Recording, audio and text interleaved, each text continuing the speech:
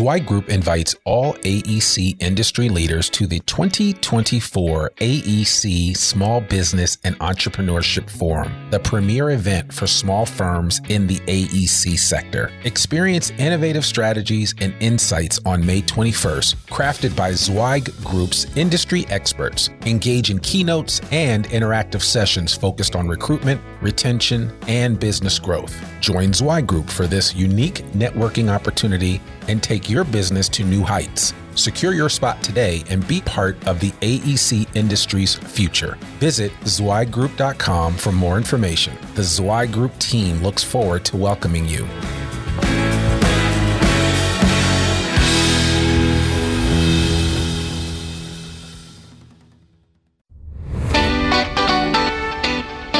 Welcome to the Zweig Letter Podcast, putting architectural, engineering, planning, and environmental consulting advice and guidance in your ear. Zweig Group's team of experts have spent more than 3 decades elevating the industry by helping AEP and environmental consulting firms thrive. And these podcasts deliver invaluable management, industry, client, marketing, and HR advice directly to you, free of charge. The Zweig Letter Podcasts, elevating the design industry one episode at a time.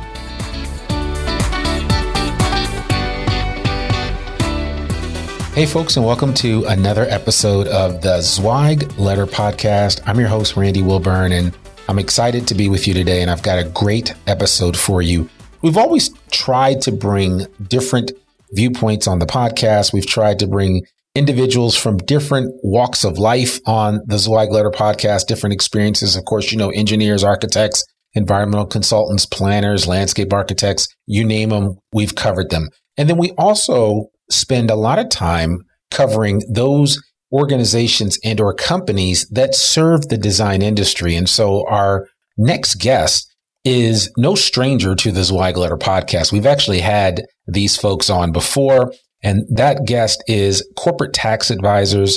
And we have today we have the CEO and founder of CTA, better known as Corporate Tax Advisors, Mike Woeber. And Mike is a CPA.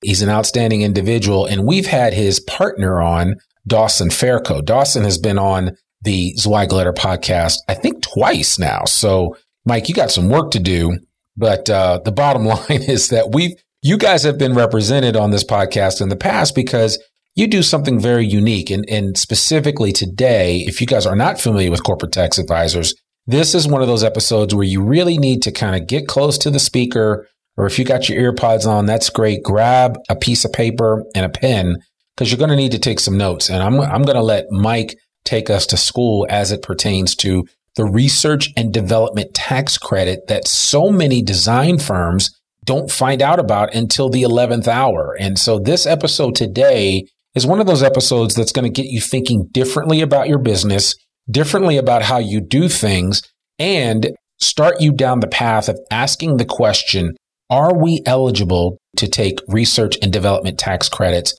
as a design firm? And the long and short of it is the answer could be maybe. Right? It's not an unequivocal yes, I don't think, but we'll let Mike describe the whole process for us today. And so without further ado, Mike Woeber, CEO and founder of Corporate Tax Advisors. How are you doing today? Doing great, Randy. Thanks for having me on. Absolutely. Well, why don't you give the audience just real quickly, and we were talking offline, your superhero origin story. Just tell us a little bit about Mike Woeber and how you even got to the place where you found that CTA was going to be a viable business specifically for this industry, but just in general. Right, Randy. So I started my career at E&Y a long, long time ago and learned a lot there at E&Y about the basics of the income tax world.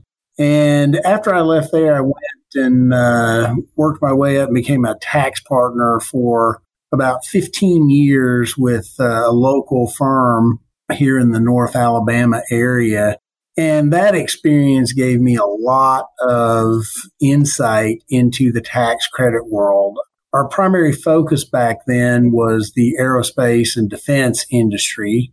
here where we're headquartered in Huntsville, Alabama. And that industry was engineering, but it was engineering for the federal government primarily as the primary customer.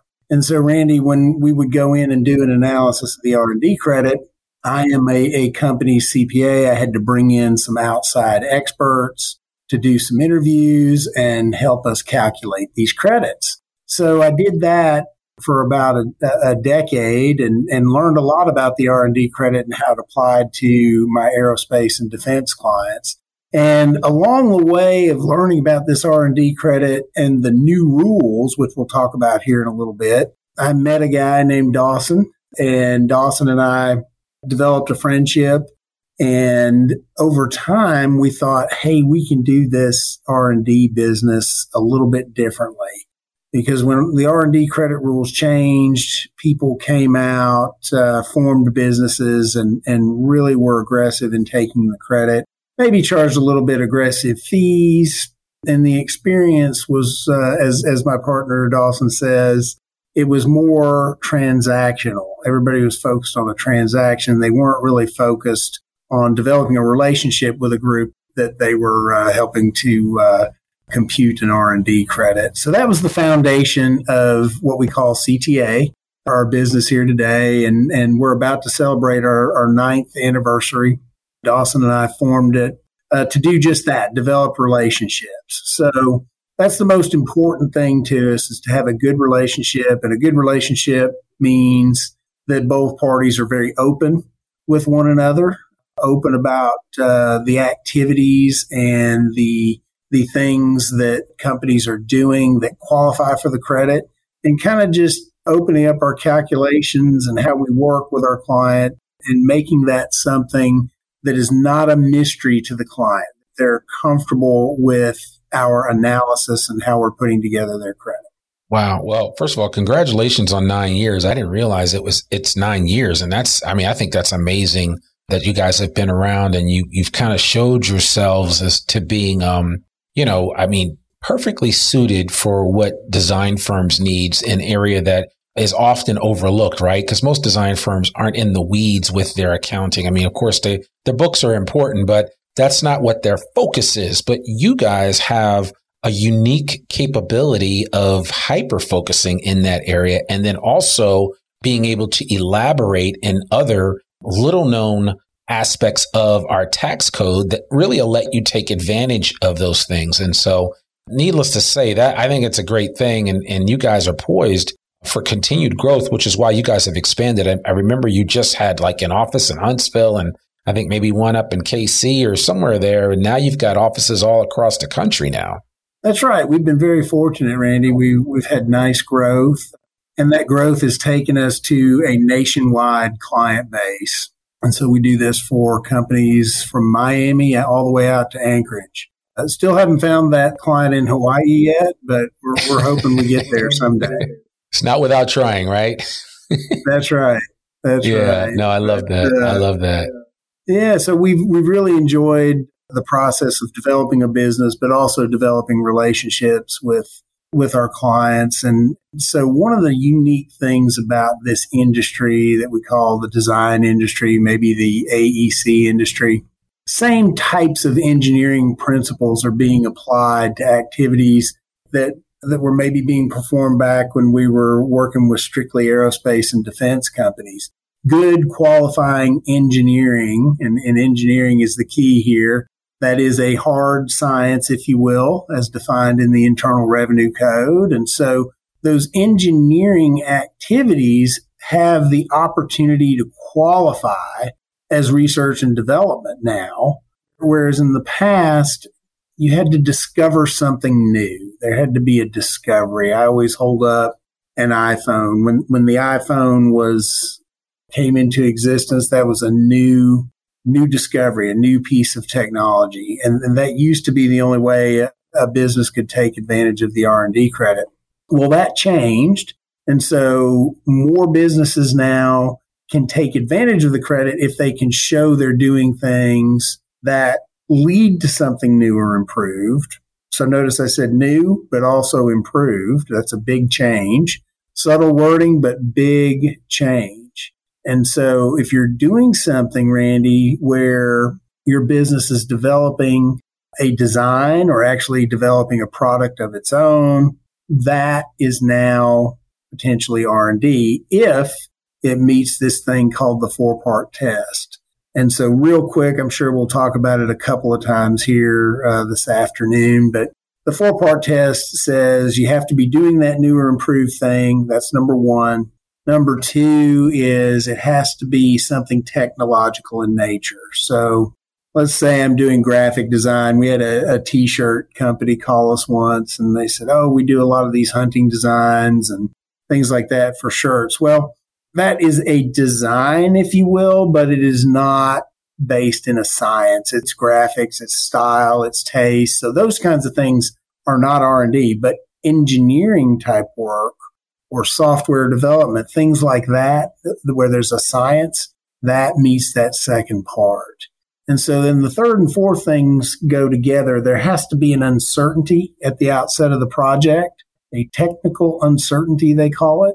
And then fourth, you have to apply a process of experimentation in how you go about trying to figure out that technical uncertainty. All right. So those are the four things. If you can take a project that your engineering or architectural firm is doing and you can apply those four principles, you have to meet all four, then the hours that are going into that portion of the project can qualify for research and development credits.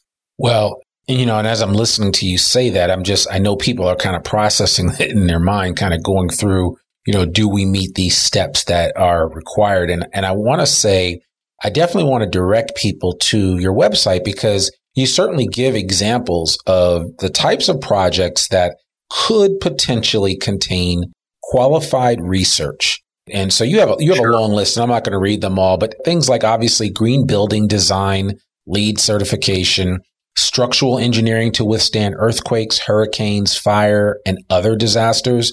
I mean, I'm thinking about firms right now in South Florida, right, that are trying to improve upon structural design so that what happened at that apartment building condo doesn't happen again down there in South Florida, whether due to climate or a number of other factors. Other examples that you give are HVAC system design for airflow and energy efficiency, plumbing system design for efficient water usage, foundation engineering to mitigate the effect of unstable soil or sand.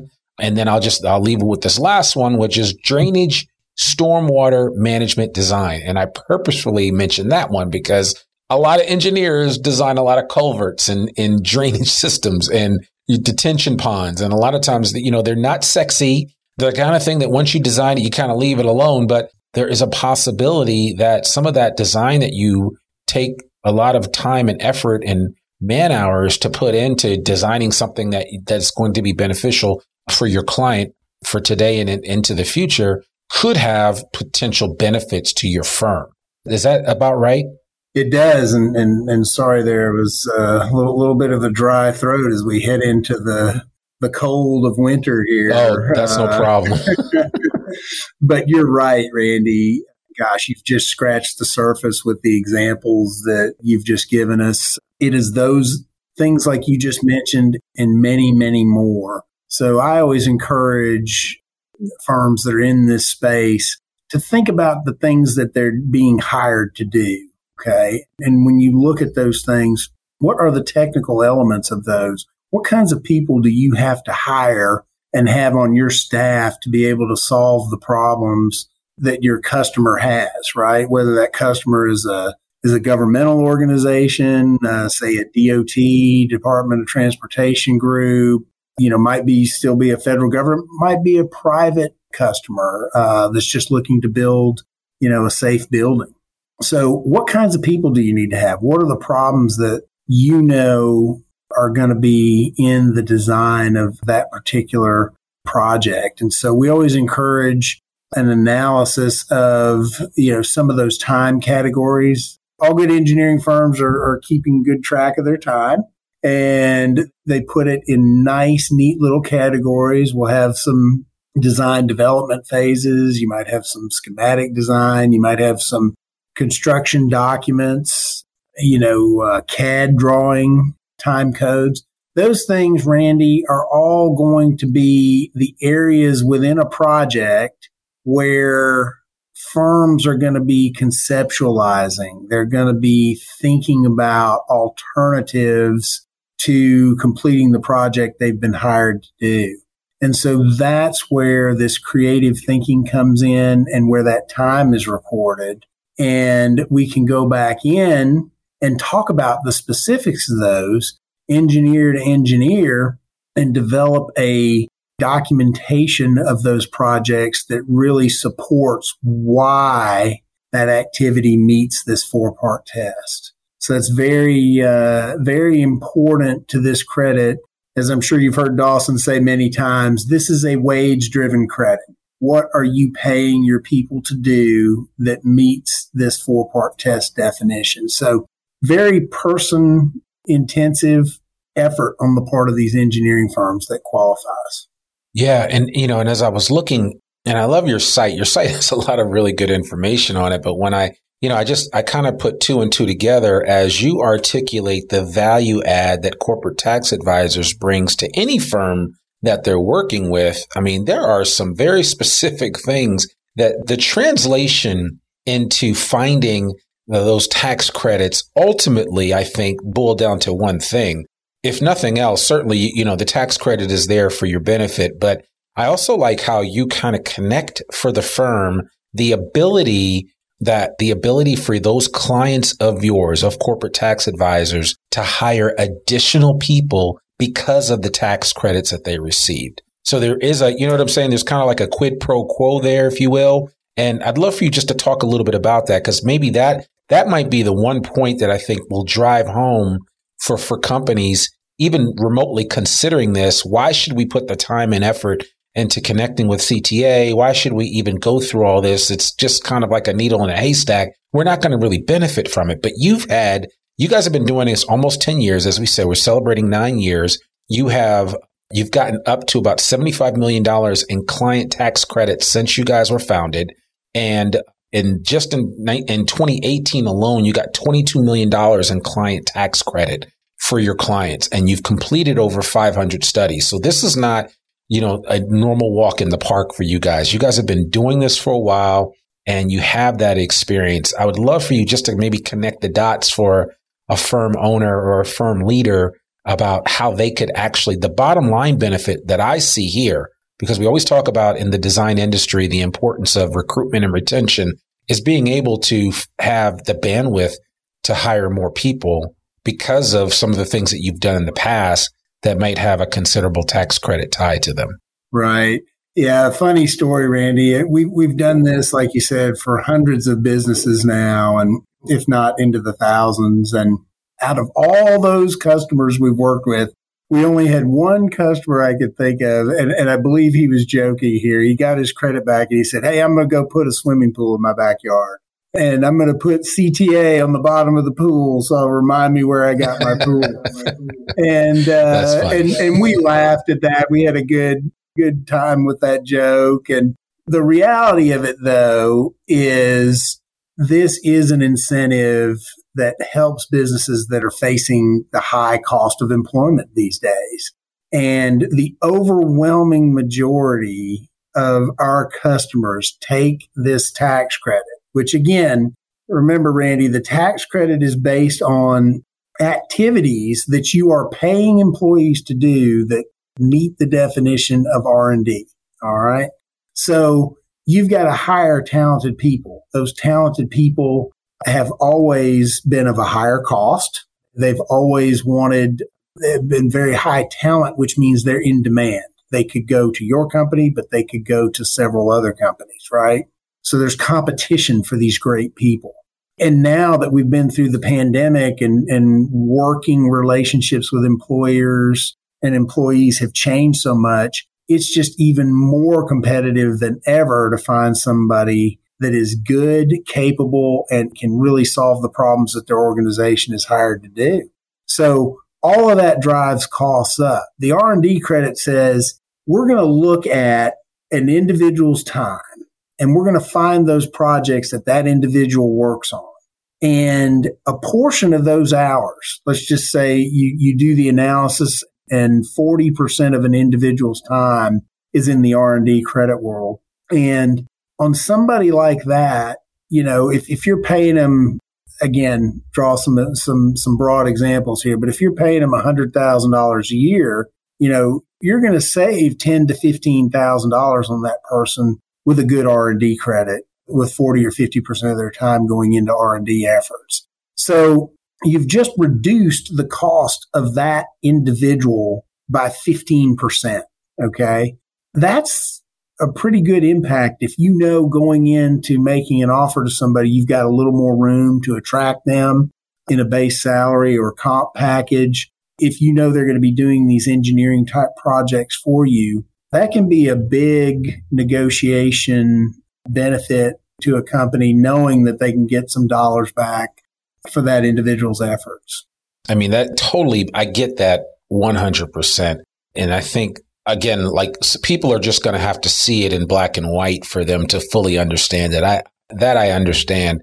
So what I was hoping we could do, Mike, and I certainly don't want to put you on the spot, but I would love for you just to maybe share a story or two of a client that you worked with. Maybe they were reluctant to even go through the process. And then afterwards, they were like, man, I'm so glad you twisted our arm to consider this, because this was a difference maker for us. But I'm sure you have some stories. With 500 studies completed, there's got to be a couple of stories there of people that maybe they were on the fence about this whole thing of research and development tax credits, or they just were skeptical, right? This is, for some people, they may look at CTA and say, you guys are one step shy of a late night infomercial, but it's really not the case. I mean, it's just, and I'm being funny about that, but it's like people just don't know because they don't know. And you have to kind of bring the water to them so that they can actually drink it. So I would love for you to share with our audience maybe one story or two that really comes to mind that drives home the point of why it's worth the effort to determine whether or not this is a tax credit that is eligible for your particular firm. Right. Absolutely. We've got to certainly have several stories we could talk about.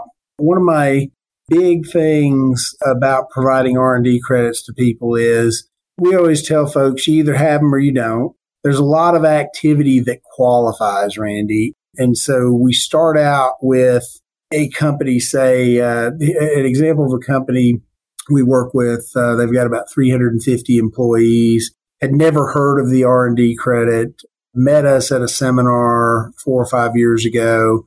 We slowly started working with them, and over the last 4 or 5 years combined, we've saved them over $900,000 in taxes.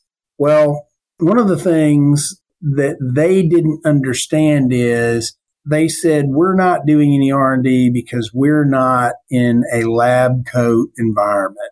Okay, we're not working out of a lab. We're an engineering firm. Everybody comes in and sits around an office and collaborates all day. That's not really an R&D environment.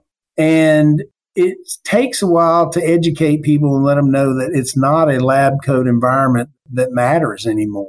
It's what you guys are doing in the engineering space to solve problems. And each problem has its own unique set of facts and circumstances. And that what enables a company to be able to claim the R&D credit on those particular projects. They're unique. There may be some similar things that you do from project to project, but each project is unique and has unique circumstances that you have to overcome. So that's the exciting part about it, is every project is slightly different. And it's our job here at CTA to come in and tell you how much of those differences qualify for the R&D credit.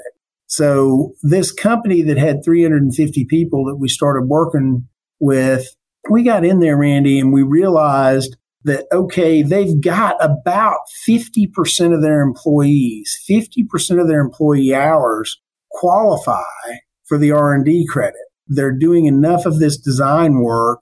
And by the way, this is a civil engineering firm. And so they're doing enough design work that 50% of their hours qualify. Now, what else does a civil engineering firm do? Well, they do a lot of things like surveying and other measuring activities.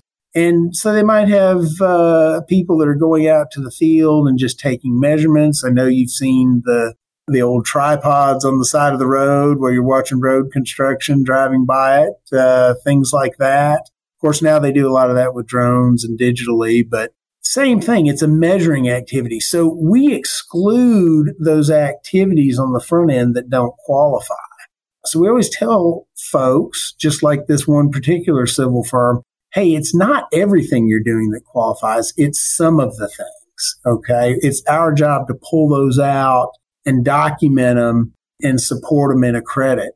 And so the other thing that comes up, and it certainly came up with this particular firm, is when you're doing design work for other people. Okay, so most engineering firms are hired by a customer to design something for them, right? Could be a subdivision, could be a wastewater treatment plant, could be a building, a road, a bridge, could be a million different things, right? Well, that engineering firm is not going to go out and actually construct that asset, that project, right? They're just designing it. So the trick here, Randy, that we tell folks is you have to go in and look at the financial risk that the organization is taking on as they do this engineering work. And so if you've got financial risk in the project, Randy, then your R&D activities qualify. So in this particular example, we're able to show this civil engineering firm, hey, here's all the people you've got. And we do this on a person-by-person basis. And here's what these folks are doing. So you can imagine if you've got, a civil engineer going to be high, maybe 70, 80% R&D. If you have a surveying person, it's going to be little or nothing. If you have a receptionist, a bookkeeper, they're obviously going to be zero in the R&D effort. So we looked at it by individual in this firm. And then once we had those hours, we looked at the contracts behind those projects. And the ones that had financial risk, and we can talk about what that is in just a minute, if you had financial risk in those activities, then you could claim those R&D hours in your final credit. So think about it this way, Randy, 350-person civil firm, about half their total hours qualify. But then they only had about 40% of that half of their hours had financial risk. So we got them a very nice credit based on 20% of their hours qualifying for the R&D credit. So that means 80% of what they do on a regular basis doesn't qualify. All right.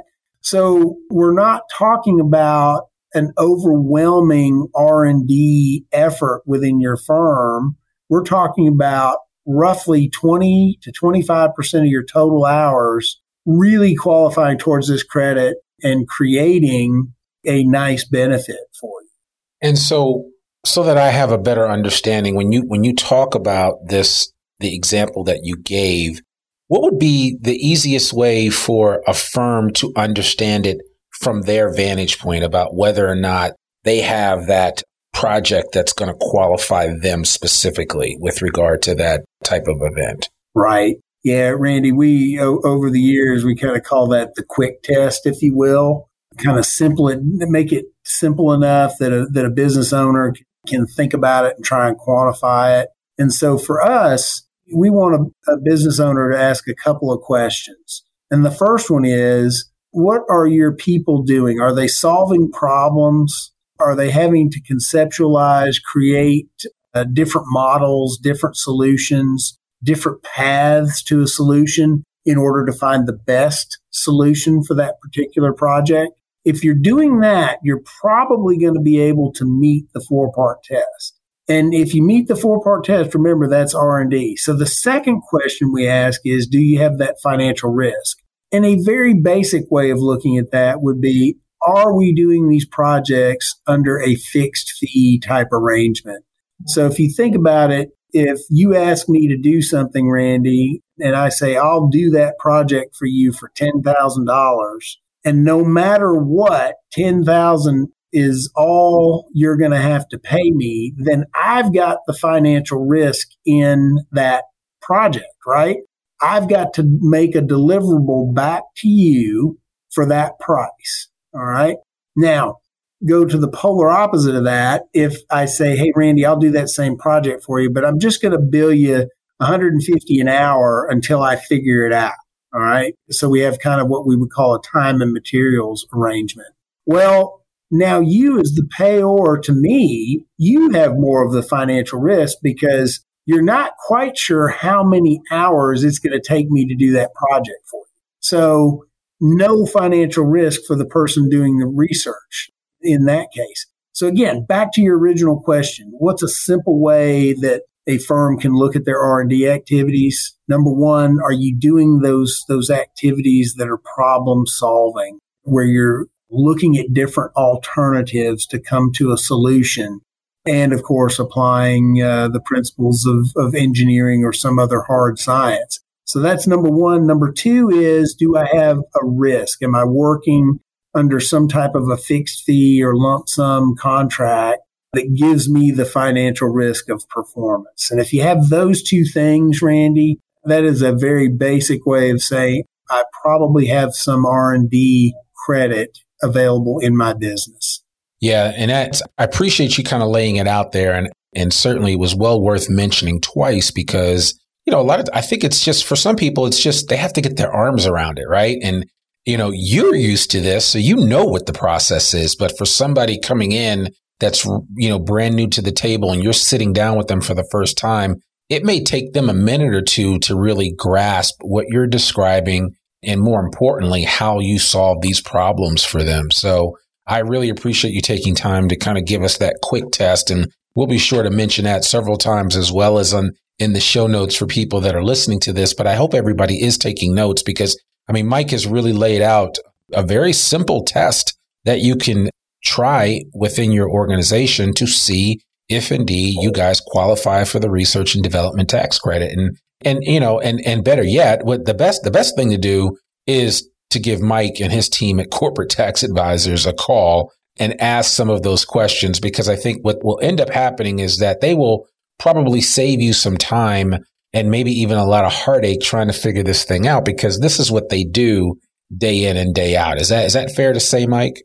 Yeah, it sure is, Randy. Remember, even though our name is Corporate Tax Advisors, we focus in on 3 or 4 incentives, the research and development credit being the biggest one. And so with that focus, we can come in anytime, anywhere, and calculate this. We're not as much driven by due dates as a lot of traditional CPA firms are.